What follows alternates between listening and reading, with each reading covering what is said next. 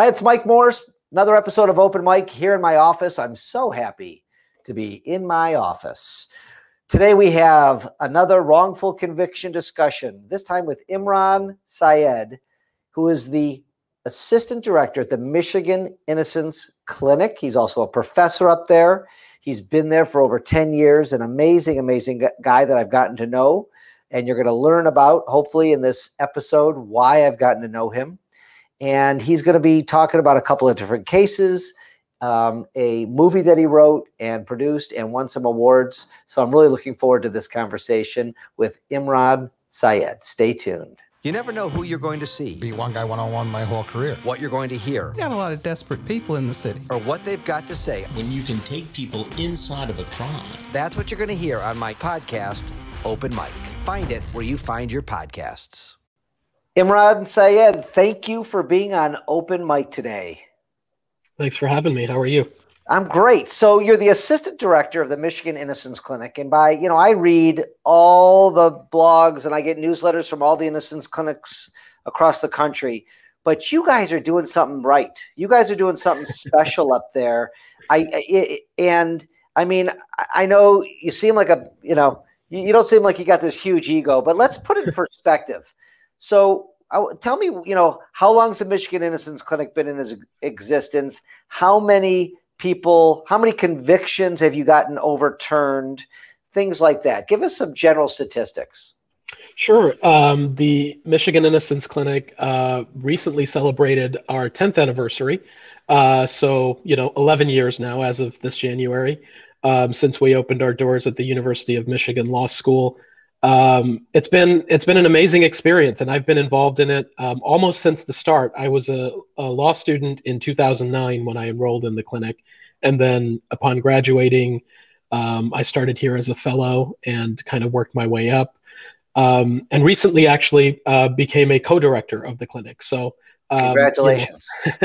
Appreciate that. And what's been special and unique about our clinic is what's been different about our clinic from the start, which is that we are a clinic that looks at every case that possibly involves a wrongful conviction. At the time of the founding of this clinic, the vast majority of innocence work was being done in the DNA realm. And that was an important start. DNA cases taught us all lessons about everything that can go wrong in the criminal justice system. But what Dave Moran and Bridget McCormick, now Chief Justice McCormick, who founded this clinic, they came to realize that DNA cases only make up about 5 to 10% of criminal cases at that time. But there was no reason to believe that other cases didn't have the same errors being made, be that witness misidentification or misconduct by police, or just a defense attorney who didn't do what they were supposed to. So that was kind of the theory behind this clinic, was to just let's open the book on every case and see what we find. And I don't think anyone could have guessed what it would be that we would find. And I don't think anyone could have hoped to have the success that we've had. I think we've now had 24 successful victories in, 11 years. And they run the gamut from, arson cases, something we've come to be known for. Several people who were wrongfully convicted of arson and felony murder, we've exonerated. A lot of medical evidence that's outside of DNA. Just eyewitness misidentification cases where there are now new witnesses coming forward. So we've had cases that we litigated up and down the state courts for 10 years, and then we've had other cases where we were able to simply show the evidence to the prosecutor and they stipulated to having the person released. So it's been a world of experience for us and for our students. That the exciting thing is, we really don't know how a case will turn out. It's exciting and a little bit scary, of course, for the students, and very scary for the clients, given that their lives are on the line. But there's really no playbook for these kinds of cases. So let's set the table for our listeners and viewers. I mean, you get asked to review how many cases a year? Our initial deluge has somewhat tapered off, I suppose. In the first year or two we were open, we received probably over 5,000 applications right at that time. And remember, the clinic at the time consisted of 2 attorneys and maybe 10 to 12 students and a legal assistant. So it was quite an ordeal working through that, and it took us many years to get through it. As of now, we probably still get about 300 to 400 applications a year. Although that can really vary, some people are applying again and again. Some people are applying who are not in our state, and therefore, we just send them a letter referring them to someone else. But what does make our clinic different is that we don't have a criteria as far as you must have DNA or you must have, X number of years remaining in your sentence. We say, if you feel you were wrongfully convicted, we'll look at your case. And we've even had a case that was kind of on the borderline of, is it a criminal case? Really, it was a failure to pay child support, but someone was wrongfully convicted of that. And so we took on that case as well. So what that means is we do get, many, many applications that our students do the initial review. And then one of the supervisors, me, or now we've got 2 other supervising attorneys, decides, is it a case that we can look further into? And that looking further into a case can be a matter of a few days or a few years, depending on, how much evidence there is to be found. Yeah. And on average, how many cases a year would you say you open? It's a good question. Let's see. So I would say probably about 30 to 40 new cases are opened a year. Many of them end up being closed. The challenge in our line of litigation is that there aren't necessarily specific deadlines at which, the case concludes. We've had cases that we took on in 2011 that we're still litigating, that we took all the way through the state courts, filed a federal habeas corpus. There's a case that we appealed to the U.S. Supreme Court twice, and, we still represent this person. So those old cases don't go away quite as fast. And, we still do get, as I said, probably 30 to 40 new investigations are opened. And then probably, in the past few years, it's been at least a handful of new cases are accepted for litigation each year. And at any given time, we're litigating between 25 to 30 cases between, 3 attorneys. And it's mostly student. Explain to me, I don't even know the answer to this. I know you're not supposed to ask questions you don't know the answer of if you're a good lawyer, but luckily today I don't have my lawyer hat on. I'm an interviewer. What percentage of the work in general would you say is being done by the students versus one of the 3 supervisors? The great thing about the student practice rule in Michigan is that students get to do a lot more than they would in most other states. And I would say percentage-wise, the students are doing more than half the work, probably in the neighborhood of 70%.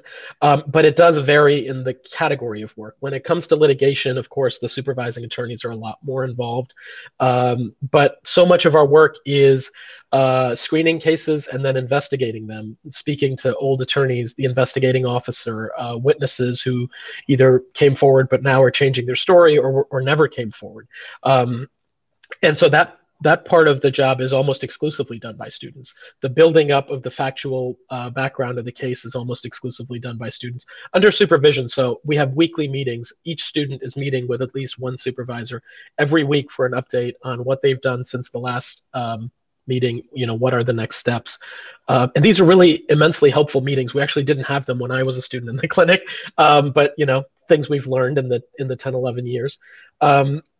And as I said, there's not necessarily a one playbook to this. So I'm always, I guess surprised, but also pleasantly so when students come up with solutions I would have never thought of, because that's the benefit of having a fresh set of eyes on a case. And really in even a category of case that I've done before, it's always good to have a different perspective on. That's great. I mean, and I know that the law students there are, I know some of them are like yourself going on to do this for a living, which has got to be gratifying for you guys. Absolutely. And about half our students come into the clinic knowing they want to go into criminal defense. But the other half either want to be prosecutors or, just attorneys in a different capacity, perhaps for the government, perhaps, corporate law, whatever. But I'm very proud of how many of them see this as a meaningful experience, regardless of which line of work they go into. And we've had many students, of course, who've gone on to be excellent public defenders. But also we've had many that, go to work at big firms in New York, but always contribute on a pro bono level, either to the Innocence Project in New York, or quite frequently contribute to our firm when we need, an amicus brief written, or we need someone to assist on a case, perhaps a specific issue on a pro bono basis. We've built up quite an alumni base of students, so I'm always able to call on them, regardless of whether they're criminal defense attorneys now or not. Let's talk about, my question isn't even clear in my brain yet, but I've interviewed 6 people who have been wrongfully convicted in Michigan, and the only reason that they're home with their families right now is because of clinics like the Michigan Innocence Clinic. And actually several of them, Julie Baumer, Kenny Wanenko, and others, your clinic directly worked on these cases. And the fact that you took the case, I'm just sitting here thinking, how many people aren't reaching out? How many people, maybe one of your students decides to take a pass on? But for you, they have no hope. How does that add up in your brain? Like the enormity of what you guys are doing and the amazing work you're doing sitting in your chairs there. How is that? It can be an overwhelming thing to think about. Julie Baumer's case, I remember well from my time as a student in the clinic. I didn't work on it, but I got to observe it. Ken was actually represented by the Cooley Innocence Project, but he's given back to our clinic many times, and we've represented him on other smaller matters. But his exoneration was kind of the one we all learned from. He was, I think, the second DNA exoneree in Michigan. I think it's important for us and for the students to be cognizant of this fact that by the time the case comes to us, there's probably not going to be anyone else who looks at it. And so that's important for us to take the appropriate amount of attention and deference to the claims being made. We have to understand that the person who's filling out the application does not have the advantage of using the internet or having an investigator to give them all of the facts. So we have to kind of give them the benefit of the doubt at that initial stage, of course, then go and verify all the claims that are being made and find actual evidence if we're ever going to succeed in court. I think it can be a pressure, but I hope students see it as something really meaningful that they're getting to be a part of. And a lot of the law, regardless of where they go on to practice, is pressure oriented. And I think this is a great training for that sort of thing. Because regardless of how important a case is, we also have to teach students, the appropriate work-life balance they'll need to succeed in school and in life. And we have to, be realistic with our clients, because as proud as I am of all of the victories we've had, we have a lot more clients who no one's heard of because we haven't managed to get them any relief yet. And I hope one day we will, but managing that side of it and kind of preparing to have all of your hard work kind of be for naught in this round of an appeal and then have to fight again. These are all important experiences that I think really contribute to the full making of a lawyer, which is, of course, what the clinical programs aim to do. Fabulous. You were instrumental in one of the country's first non-DNA innocence cases involving Duane Provence. Am I pronouncing that right? You actually are. Almost no one pronounces it correctly, but you did. So tell us why this was so groundbreaking, this particular case. Yeah. So Duane's case, again, I was a student in the clinic and got to kind of learn about it while my colleagues were working on it when Duane was exonerated. But the reason this case was really groundbreaking is, at least for Michigan and for Detroit, it was right at the beginning of this coming understanding of how bad the criminal justice system could be and how bad, honestly, it had gotten in Detroit. Duane was convicted of murder despite the fact that the police department The investigating officer initially on the case was aware that someone else had committed the series of murders that had happened in this neighborhood. Yet Dwayne was charged and convicted of one of them, when, the beat officers in that neighborhood would have told the prosecution that they had the wrong guy. And in the prosecutor's office, interestingly enough, there's a series of murders, 3 of them. Dwayne was prosecuted for one, but the same prosecutor's office, under a very, very different theory, tried another man for one of the other murders. And when we discovered this, we realized that really both theories couldn't be true. And, we presented this in court. There was new evidence. The witness against Dwayne was recanting. There was, all kinds of new evidence that would have eventually gotten him a new trial after a hearing. But I think the judge finally started to understand, after seeing some of this evidence, that this case was truly what we purported it to be, that a man had been convicted and sentenced to 10 years in prison, sentenced to 30 to 60 years, but had served 10 years in prison, despite being fully and actually innocent. So Dwayne was exonerated in around 2010. Yes, I think March of 2010. And then there was a series of victories similarly after that, some achieved by our clinic, some by the Innocence Project, some by just independent attorneys, that I think really started to show the Wayne County Prosecutor's Office and the police department that there was a systemic issue here, that when it happened once or twice, it was easy enough to say, well, this is a 1 in a million case. But by 2015-16, I think Prosecutor Worthy certainly came to understand that this was more than just, a once in a million thing. So I give her a lot of credit at that point for creating the Conviction Integrity Unit in Wayne County, which has quickly become one of the best conviction integrity units in the country. And they have exonerated, I think probably close to 30 people now in just the 2 or 3 years that they've been innocent. And we've been fortunate enough to work with them on a couple of our exonerations. So I think in this 10 years, the world has really changed as far as litigating an innocence case and what are your chances of being vindicated if you were wrongfully convicted. And that can be traced back to those early beginnings with the Provians case, where we were making these allegations that police and prosecutors had made some missteps, and people were, just seeing us seeing this as a ludicrous thing to say. But today, I think virtually everyone accepts that this happens, and we need to minimize and prevent this from happening. Well, it feels like you can't go a week without hearing about another wrongful conviction being overturned. That's right. And I think a lot of that is owed to, the Cooley Innocence Project existed on its own since 2003. We were founded in 2009. But then what really caused this movement to take off is the proliferation of conviction integrity units. Our Attorney General's office now has a CIU. It's fairly new, but I have high hopes that they'll do some good things. And then just the number of attorneys that are now empowered to take these cases on themselves. Attorneys at the State Appellate Defender Office have had exonerations and really great post-conviction cases they've handled. And then just attorneys handling these cases privately, either because they were retained or often on a pro bono basis. That's really what's caused this movement to take off. And I think that's why we hear about these so often.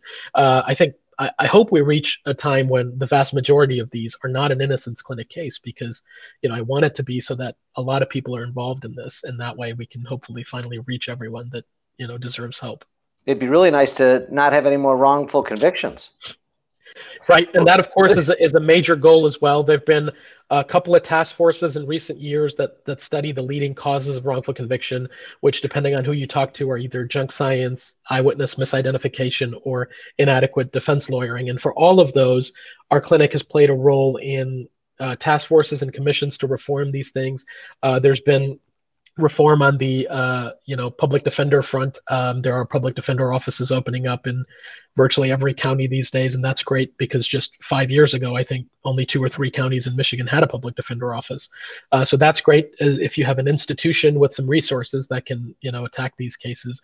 We're currently working on trying to get some forensic science reform done, because as important as it is to win a single case based on junk arson science, it would be great if we could, kind of moving forward, have a systemic way to reform how investigators look at those cases and to reach the people that were wrongfully convicted. That's right. Reach the people who are wrongfully convicted, but get the resources to the defense attorneys who are representing these people before they even go to trial.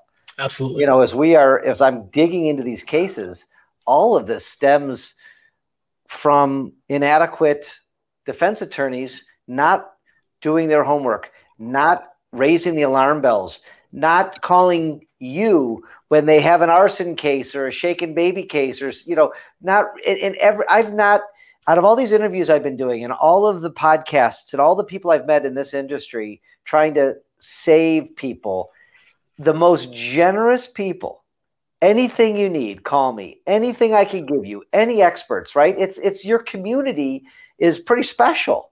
And when I'm reading through these cases and reading through the transcripts, getting ready for an interview, the defense attorneys are just bad. And I'm not saying across the board for defense attorneys in general, but the cases that get overturned, it's what percentage of the time did they have a stellar defense where they had the right experts and the right defense attorneys and the right arguments? Like, I'm asking a serious question, Imran. What percentage of the time do you say, wow, that defense attorney did a great job, there's not much difference I could have helped him with before the trial?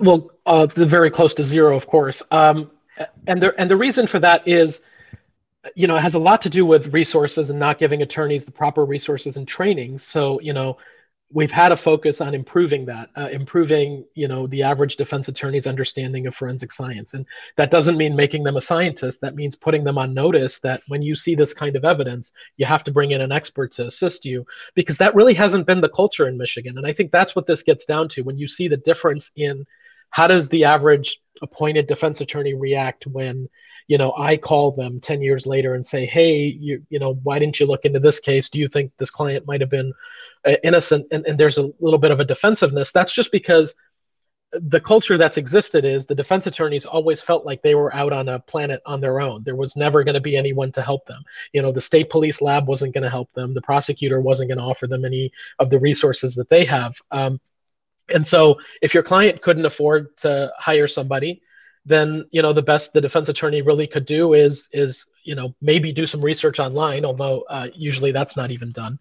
But a lot of this also has to do with making sure we have the right people that are handling these cases, representing someone who's charged with a crime and faces, the taking away of their liberty. This has to be seen by our justice system as an immense responsibility. And we have to make sure that we train people and put the right people in place to do that. And I think that's finally happening with the standards that have been set for indigent defense, and kind of the reform that a lot of the counties are undergoing as far as how they assign attorneys, what kinds of trainings are required for attorneys, and what the accountability will be when an attorney makes a mistake.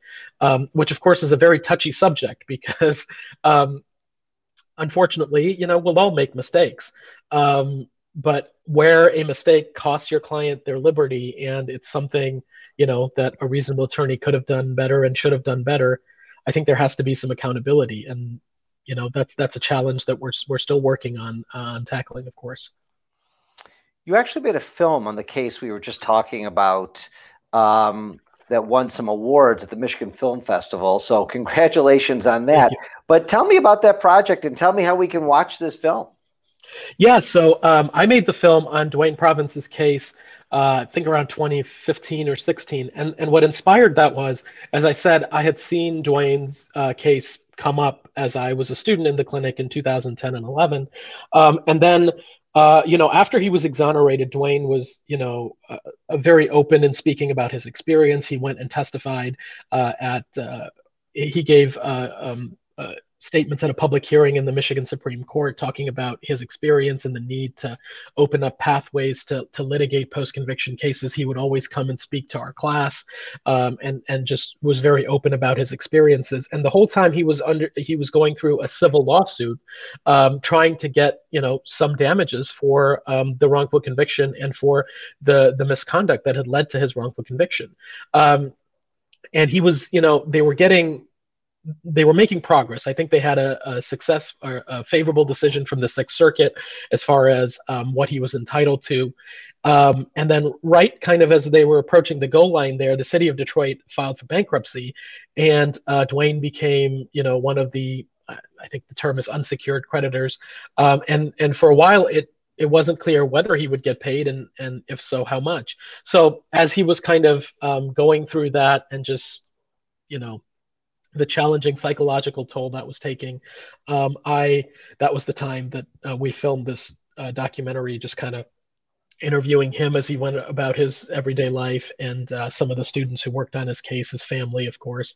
And the goal was to tell the story of how difficult it can be to right a wrong once this happens, to overturn a conviction. But even beyond that, how many challenges people have after they are released, and they have their couple of days in the news.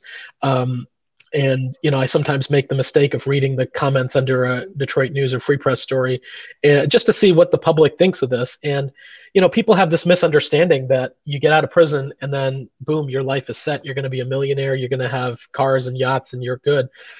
I think there's no understanding of the absolute psychological toll this has taken on people. And then, even those that are entitled to money are not going to see it for a long time. When Dwayne got out, there was no statute in Michigan for wrongful conviction compensation. He could only obtain money if he had grounds to file a civil suit, and he did have grounds, but most wrongfully convicted people don't. It's hard to show that there was any misconduct or willful misconduct.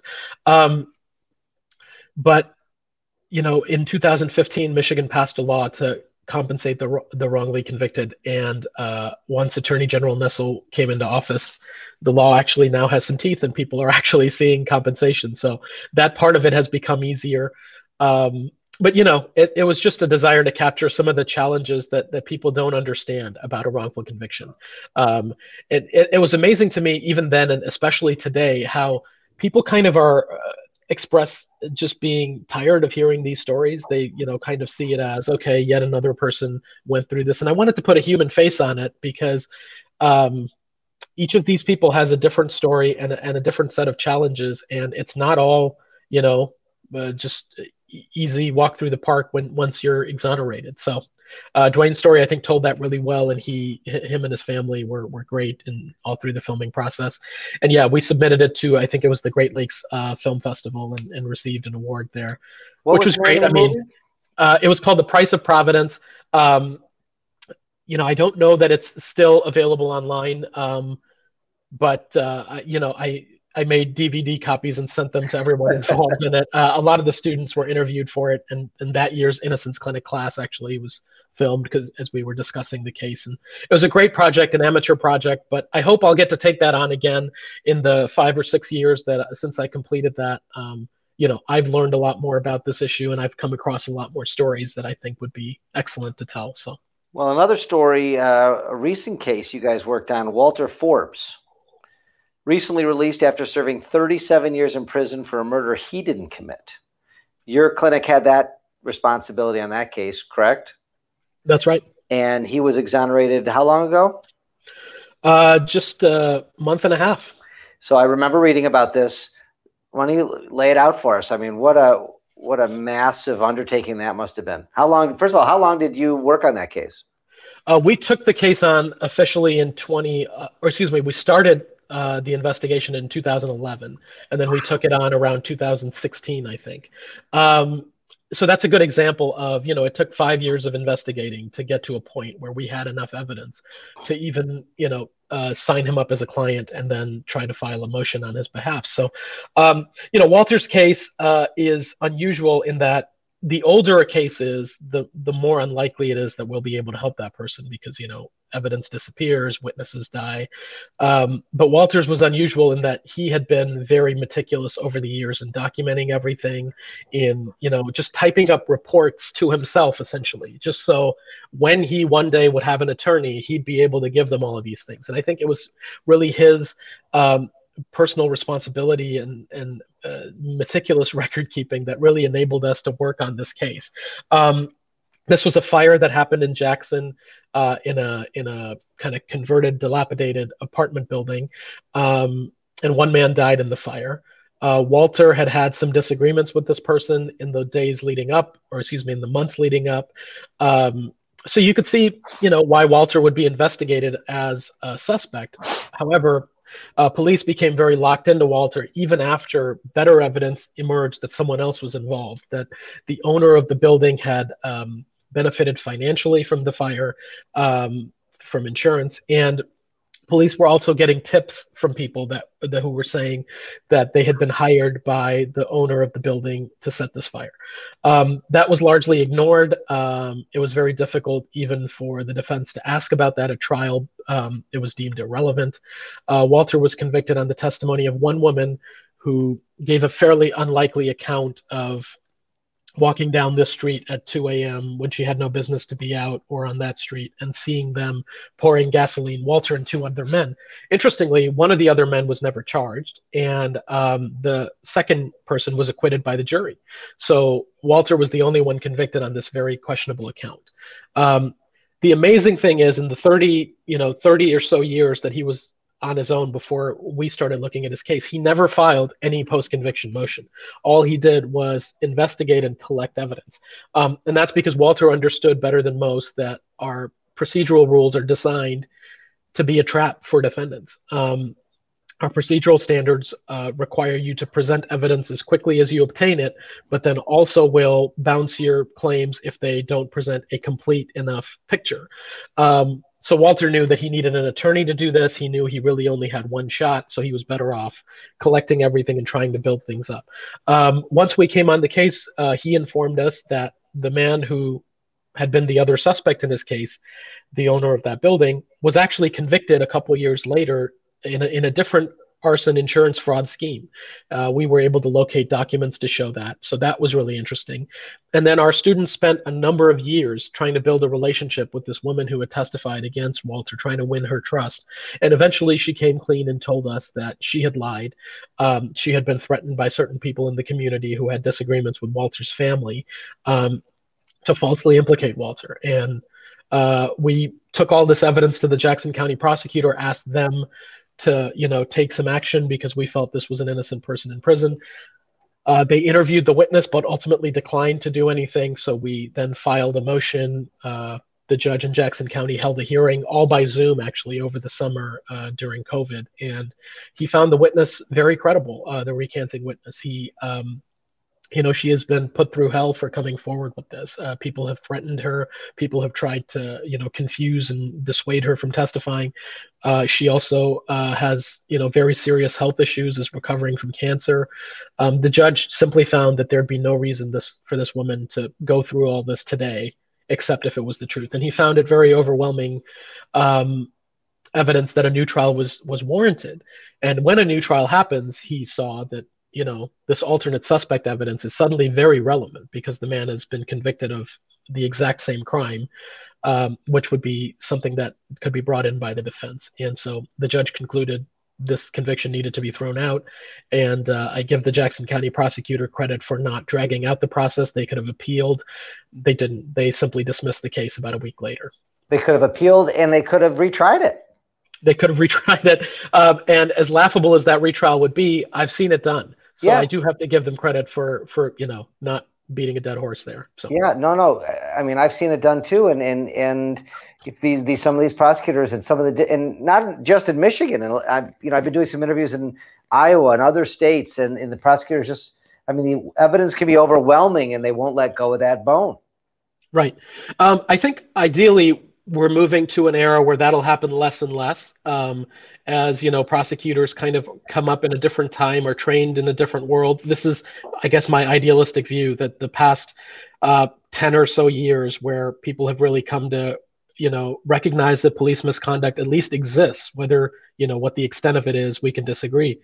I hope the prosecutors will learn not to blindly trust evidence, and that juries will learn that, proof beyond a reasonable doubt has a significant meaning in our Constitution, and you're not just supposed to convict anyone just because they're sitting there, which I think unfortunately used to happen a lot.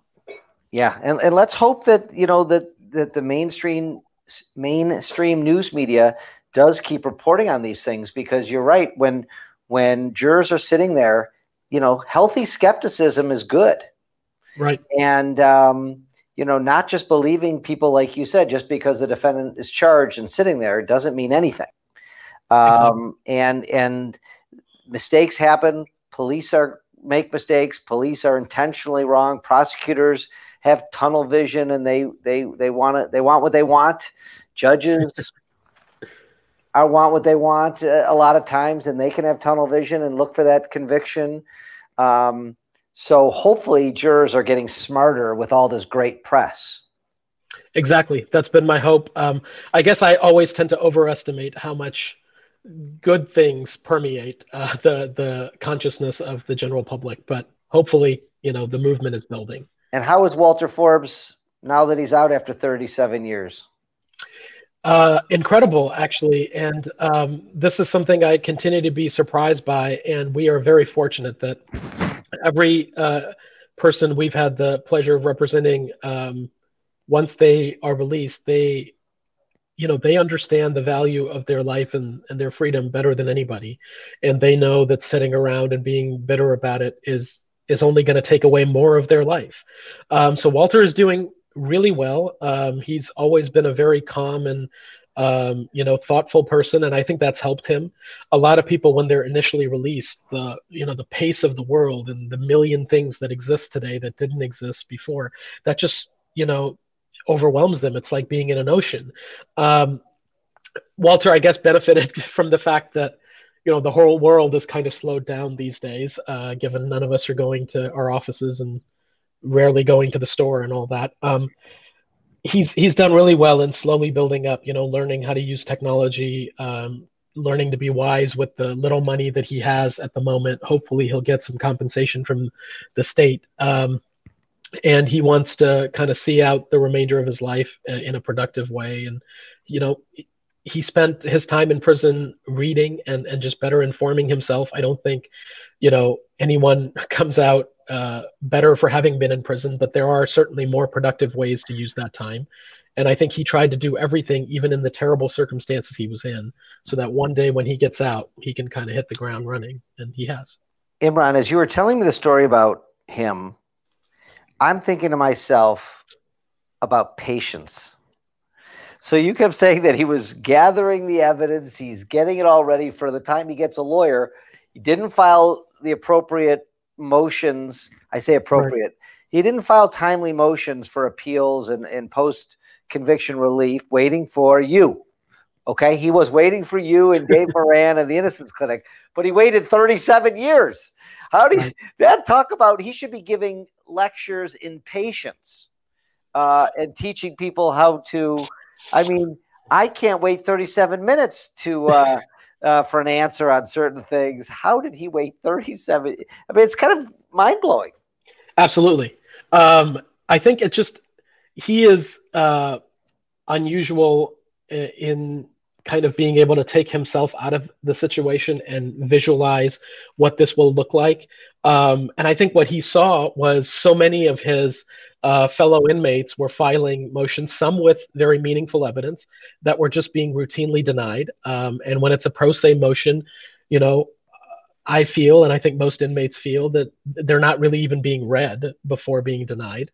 And Walter knew, that having an attorney and the right attorney would be really important. So it was odd because this was kind of used against him in the hearing. The prosecutor kind of turned this into an argument of, well, if this evidence is so good, why didn't you use it before? Which I think is really unfair and kind of turning the tables on the general argument, which is you filed 100 motions and, you'll file anything and everything. We can't trust you. But Walter knew he had to present a complete claim. And even though he had allegations and he had, rumors people were telling him about this woman will recant, he didn't have a recantation. He was writing letters trying to get in touch with her, but he was very limited in what he could do there.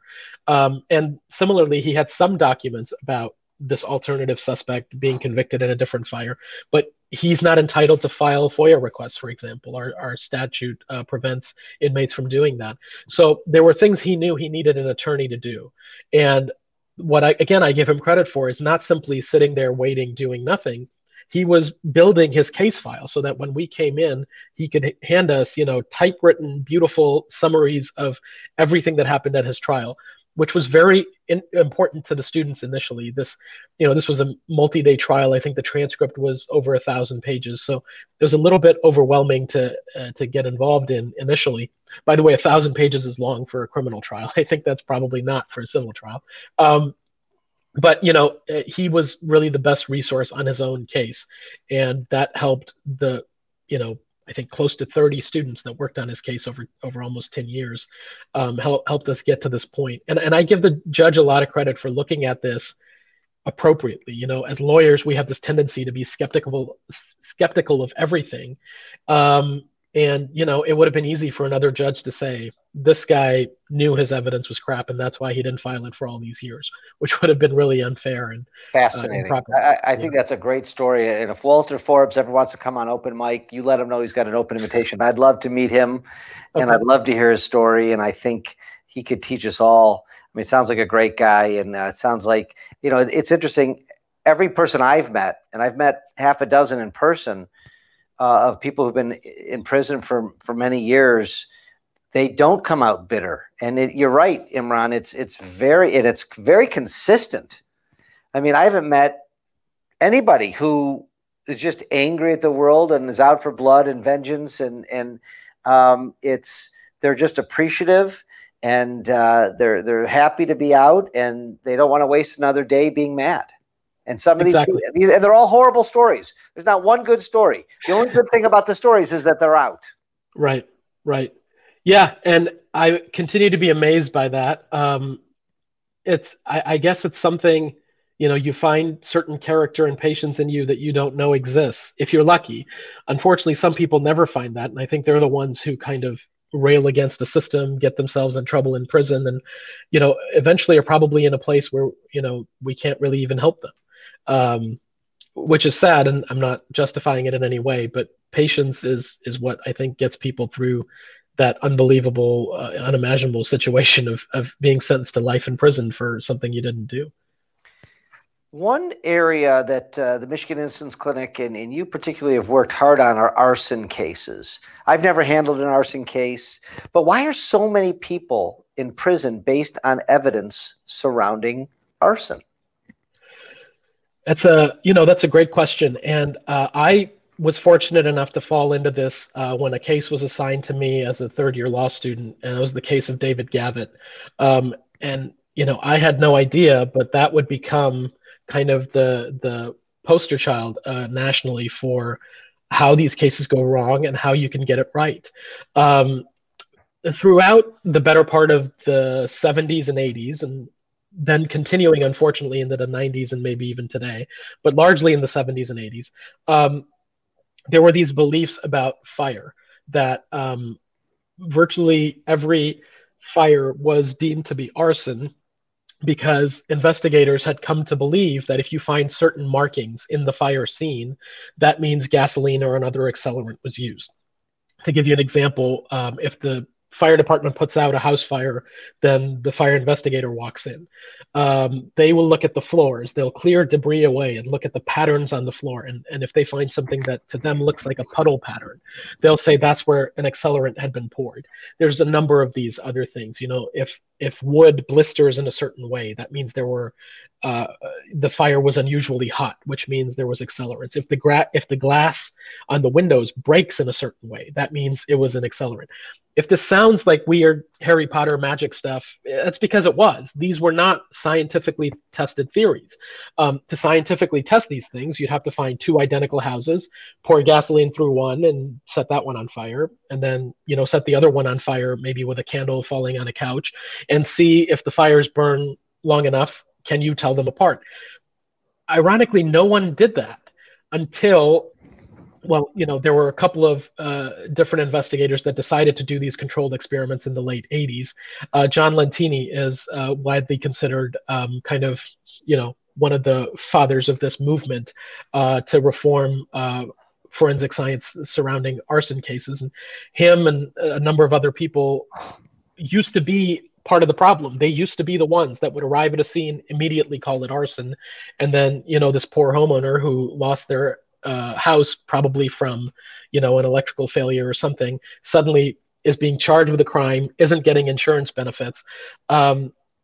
But around the early 90s, a group of fire investigators got together. There's an organization called the National Fire Protection Association.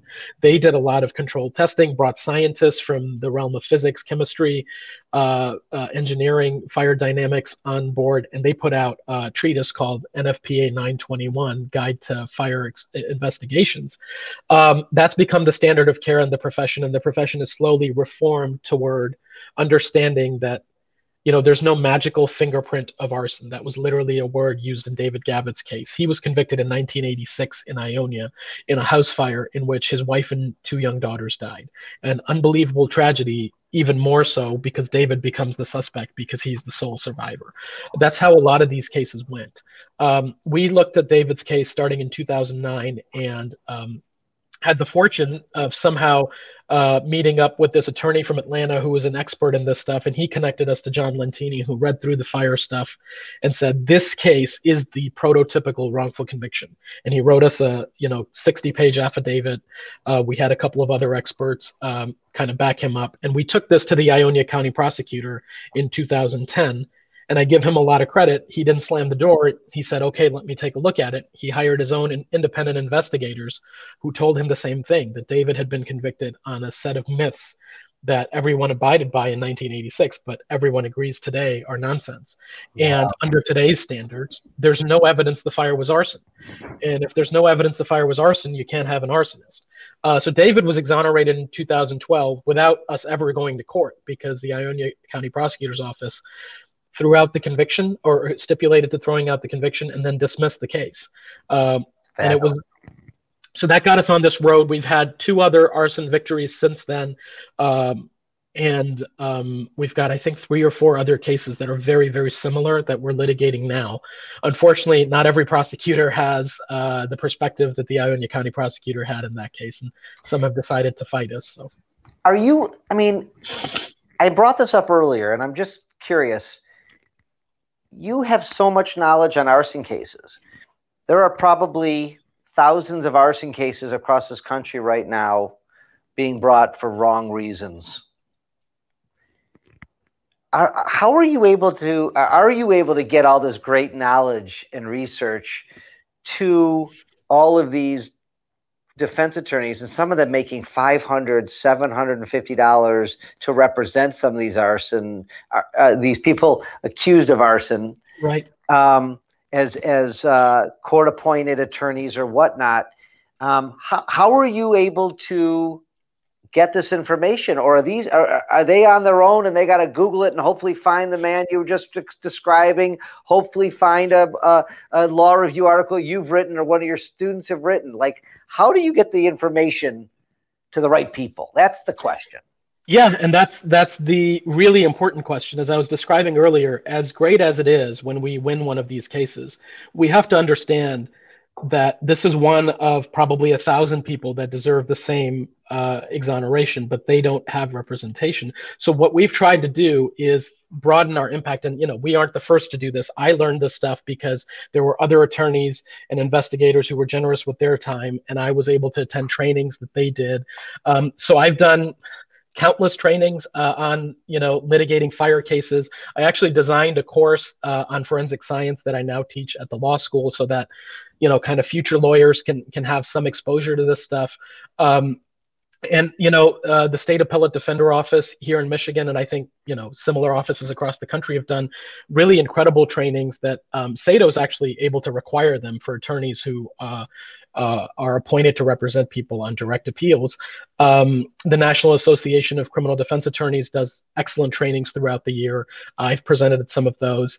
But you're right, this is still, getting this information out to the average criminal defense attorney is still very much a challenge. In the arson realm specifically, this stuff has been repudiated for 25 years, and yet it is still being presented in some form in courts. And that's really troubling. And I'd be remiss in the few minutes we have left not to talk about, the shaken baby syndrome cases, abusive head trauma cases. Your clinic has had success in those cases, and it feels similar to what you're describing in the arson world, just kind of more junk science. Am I far off? No, you're pretty much spot on. This is the first day of my forensic science class, which we actually just had, consists of teaching students not to be blindly amazed by science, but to be appropriately skeptical when someone comes to court and purports to be able to do magic. And unfortunately, that's what has been the story of forensic science for 150 years. Someone comes up with a technique that they will tell prosecutors and police officers can magically give them an answer for a case they couldn't solve before. And the system blindly accepts that. And that isn't how it should be, because scientific standards require only presenting to juries evidence that meets a minimum threshold of reliability. We treat scientific evidence officially in courtrooms very differently from all other evidence, right? An eyewitness who's shaky, they can testify and they'll get destroyed on cross-exam. We don't treat science that way, because bad science, unfortunately, still has a huge impact on jurors. In fact, bad science has a bigger impact, because someone will come in and say, I'm 100% sure this is arson. That sounds a lot better to a juror than a person who comes in and says, well, the good science tells me this could be arson, but it could also be this or this or this. The jury thinks this guy doesn't know what they're talking about. So in the SBS, shaken baby syndrome, abusive head trauma realm, it's that challenge of, kind of questioning the invincibility of this narrative as it's been presented to juries. This is not at all to deny that child abuse occurs. Unfortunately, it does. And when it does, it should be prosecuted. But when we overstate the evidence, when we overread and use, symptoms to mean things they don't mean, we're really doing an injustice. And I think the law in that world is very much in flux. We've had some success here in Michigan, but unfortunately, as the revolution in fire science showed, this is going to be a 3 decades long process to move from when people first question the dogma to when it becomes, repudiated. So unfortunately, we're winning some of these cases on appeal, but people are still being charged and convicted every day on the same type of outdated science. Well, you and I have collaborated a bit, and I have taken on a abusive head trauma, shaken baby syndrome case in our offices here to try to follow in your footsteps and try to get a man who did not have a fair trial, to be quite frank, here in Michigan, accused and convicted of a shaken baby syndrome, death, and is sitting in prison for life without parole. And, I have read through the transcripts. It was very short. It was a 3 to 4 day trial, very bad defense attorney. The defense attorney was disbarred soon after. And it's just a tragedy. And there was little, if no cross-examination. There were no expert witnesses brought. So my office is in the throes of this right now, and I'm going to be leaning on your office for guidance and help, and I appreciate that. And in the future, we'll have some discussions about this. But if you have any parting advice for me before we get on this mission, let me know. Well, I think I am very grateful that you agreed to consider the case and then took it on. I think even though it's not the type of case you've handled before, this is exactly what I'm hoping will become the norm, that people who have expertise in litigating specifically, medical issues here, I'm sure you've litigated in civil cases 1,000 times, that translates really well to this world, to this post-conviction criminal litigation world. And what I would love to do is to have attorneys like yourself handle enough of these cases so that there can be a wider conversation about the disparity in representation, because what you're finding is that this man who was facing life in prison got far less of a defense than the average person would if they were simply fighting over some money, right? In some kind of civil claim. Not to say not to denigrate that in any way, but here there should have been, this should have been treated as the important emergency it was, which is there's a man who is being charged of killing a child and he'll spend the rest of his life in prison. Should we take a really close look at this?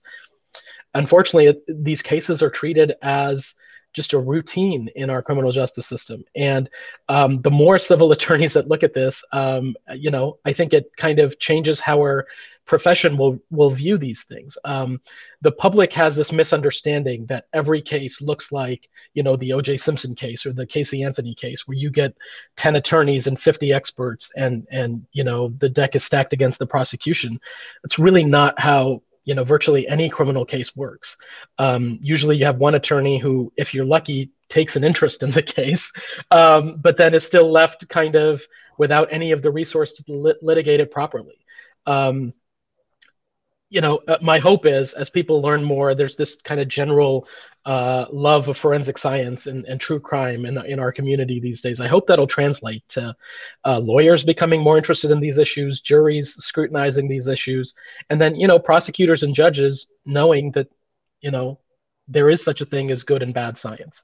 And there's some stuff that even if you could get away with presenting it, you simply shouldn't. And, that's how you police the system.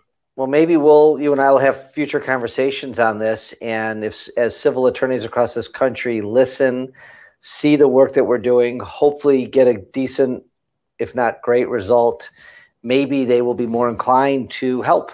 And because I know pro bono work is not done by everybody, we are obviously taking this case on pro bono. And I'm a big believer that everybody should do a certain amount of hours every year. It's not mandatory. So most lawyers don't do it, right.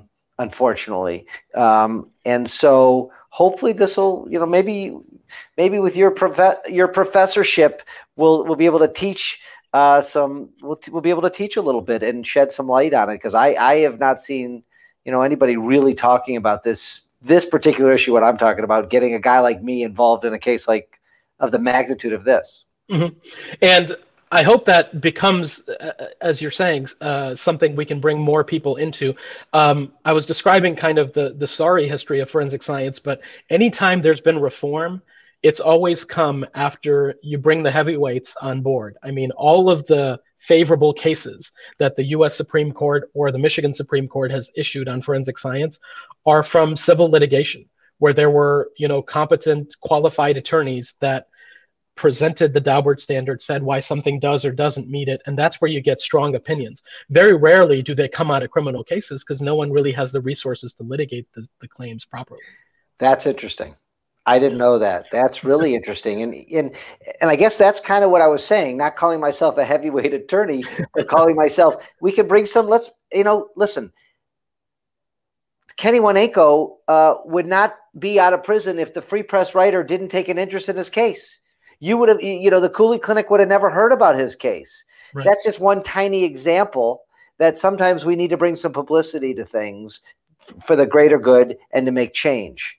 And, from what I'm reading in this case, it's really scary. And I know there's hundreds of other people in Michigan who are facing similar fates. And Right. And sometimes we know the law comes before the public in terms of leading the public to the right place. And sometimes it's public perceptions that color the law. You can achieve justice one way or the other. Here, our courts, specifically our Supreme Court, has been trying to kind of effectuate some level of a fair fight in these, abusive head trauma cases. There's been a lot of pushback from prosecutors, but we'll see. I'm hopeful that we're kind of reaching a point where we'll get at least just a level playing field. That's all we want, obviously, is just, that these cases be properly vetted before someone is put away for the rest of their life. I'm all about a level playing field. I talk about it often. I talk about it in my commercials. It's something that really doesn't happen in our justice system, whether it be civil justice, criminal justice. And so anything I can do to help your clinic, as you know, I'm here, a big supporter, a big friend, just call on me and I'm here. So Professor Imran Syed, Assistant Director of the Michigan Innocence Clinic, thank you for being with us today. I predict several more conversations in the future, and I appreciate you taking some time out to educate me and our listeners and viewers. So thank you. I'm happy to be here. Thank you so much for having me. And yes, I look forward to continuing the conversation too. Okay. Thank you. Have a great day.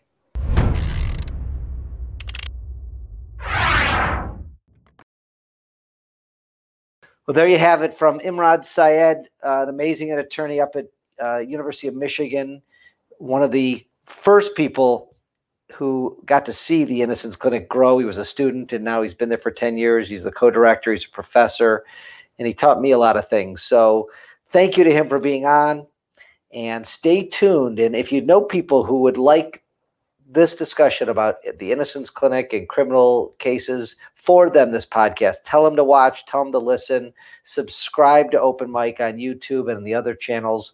And we appreciate you being here and listening and watching. Thank you.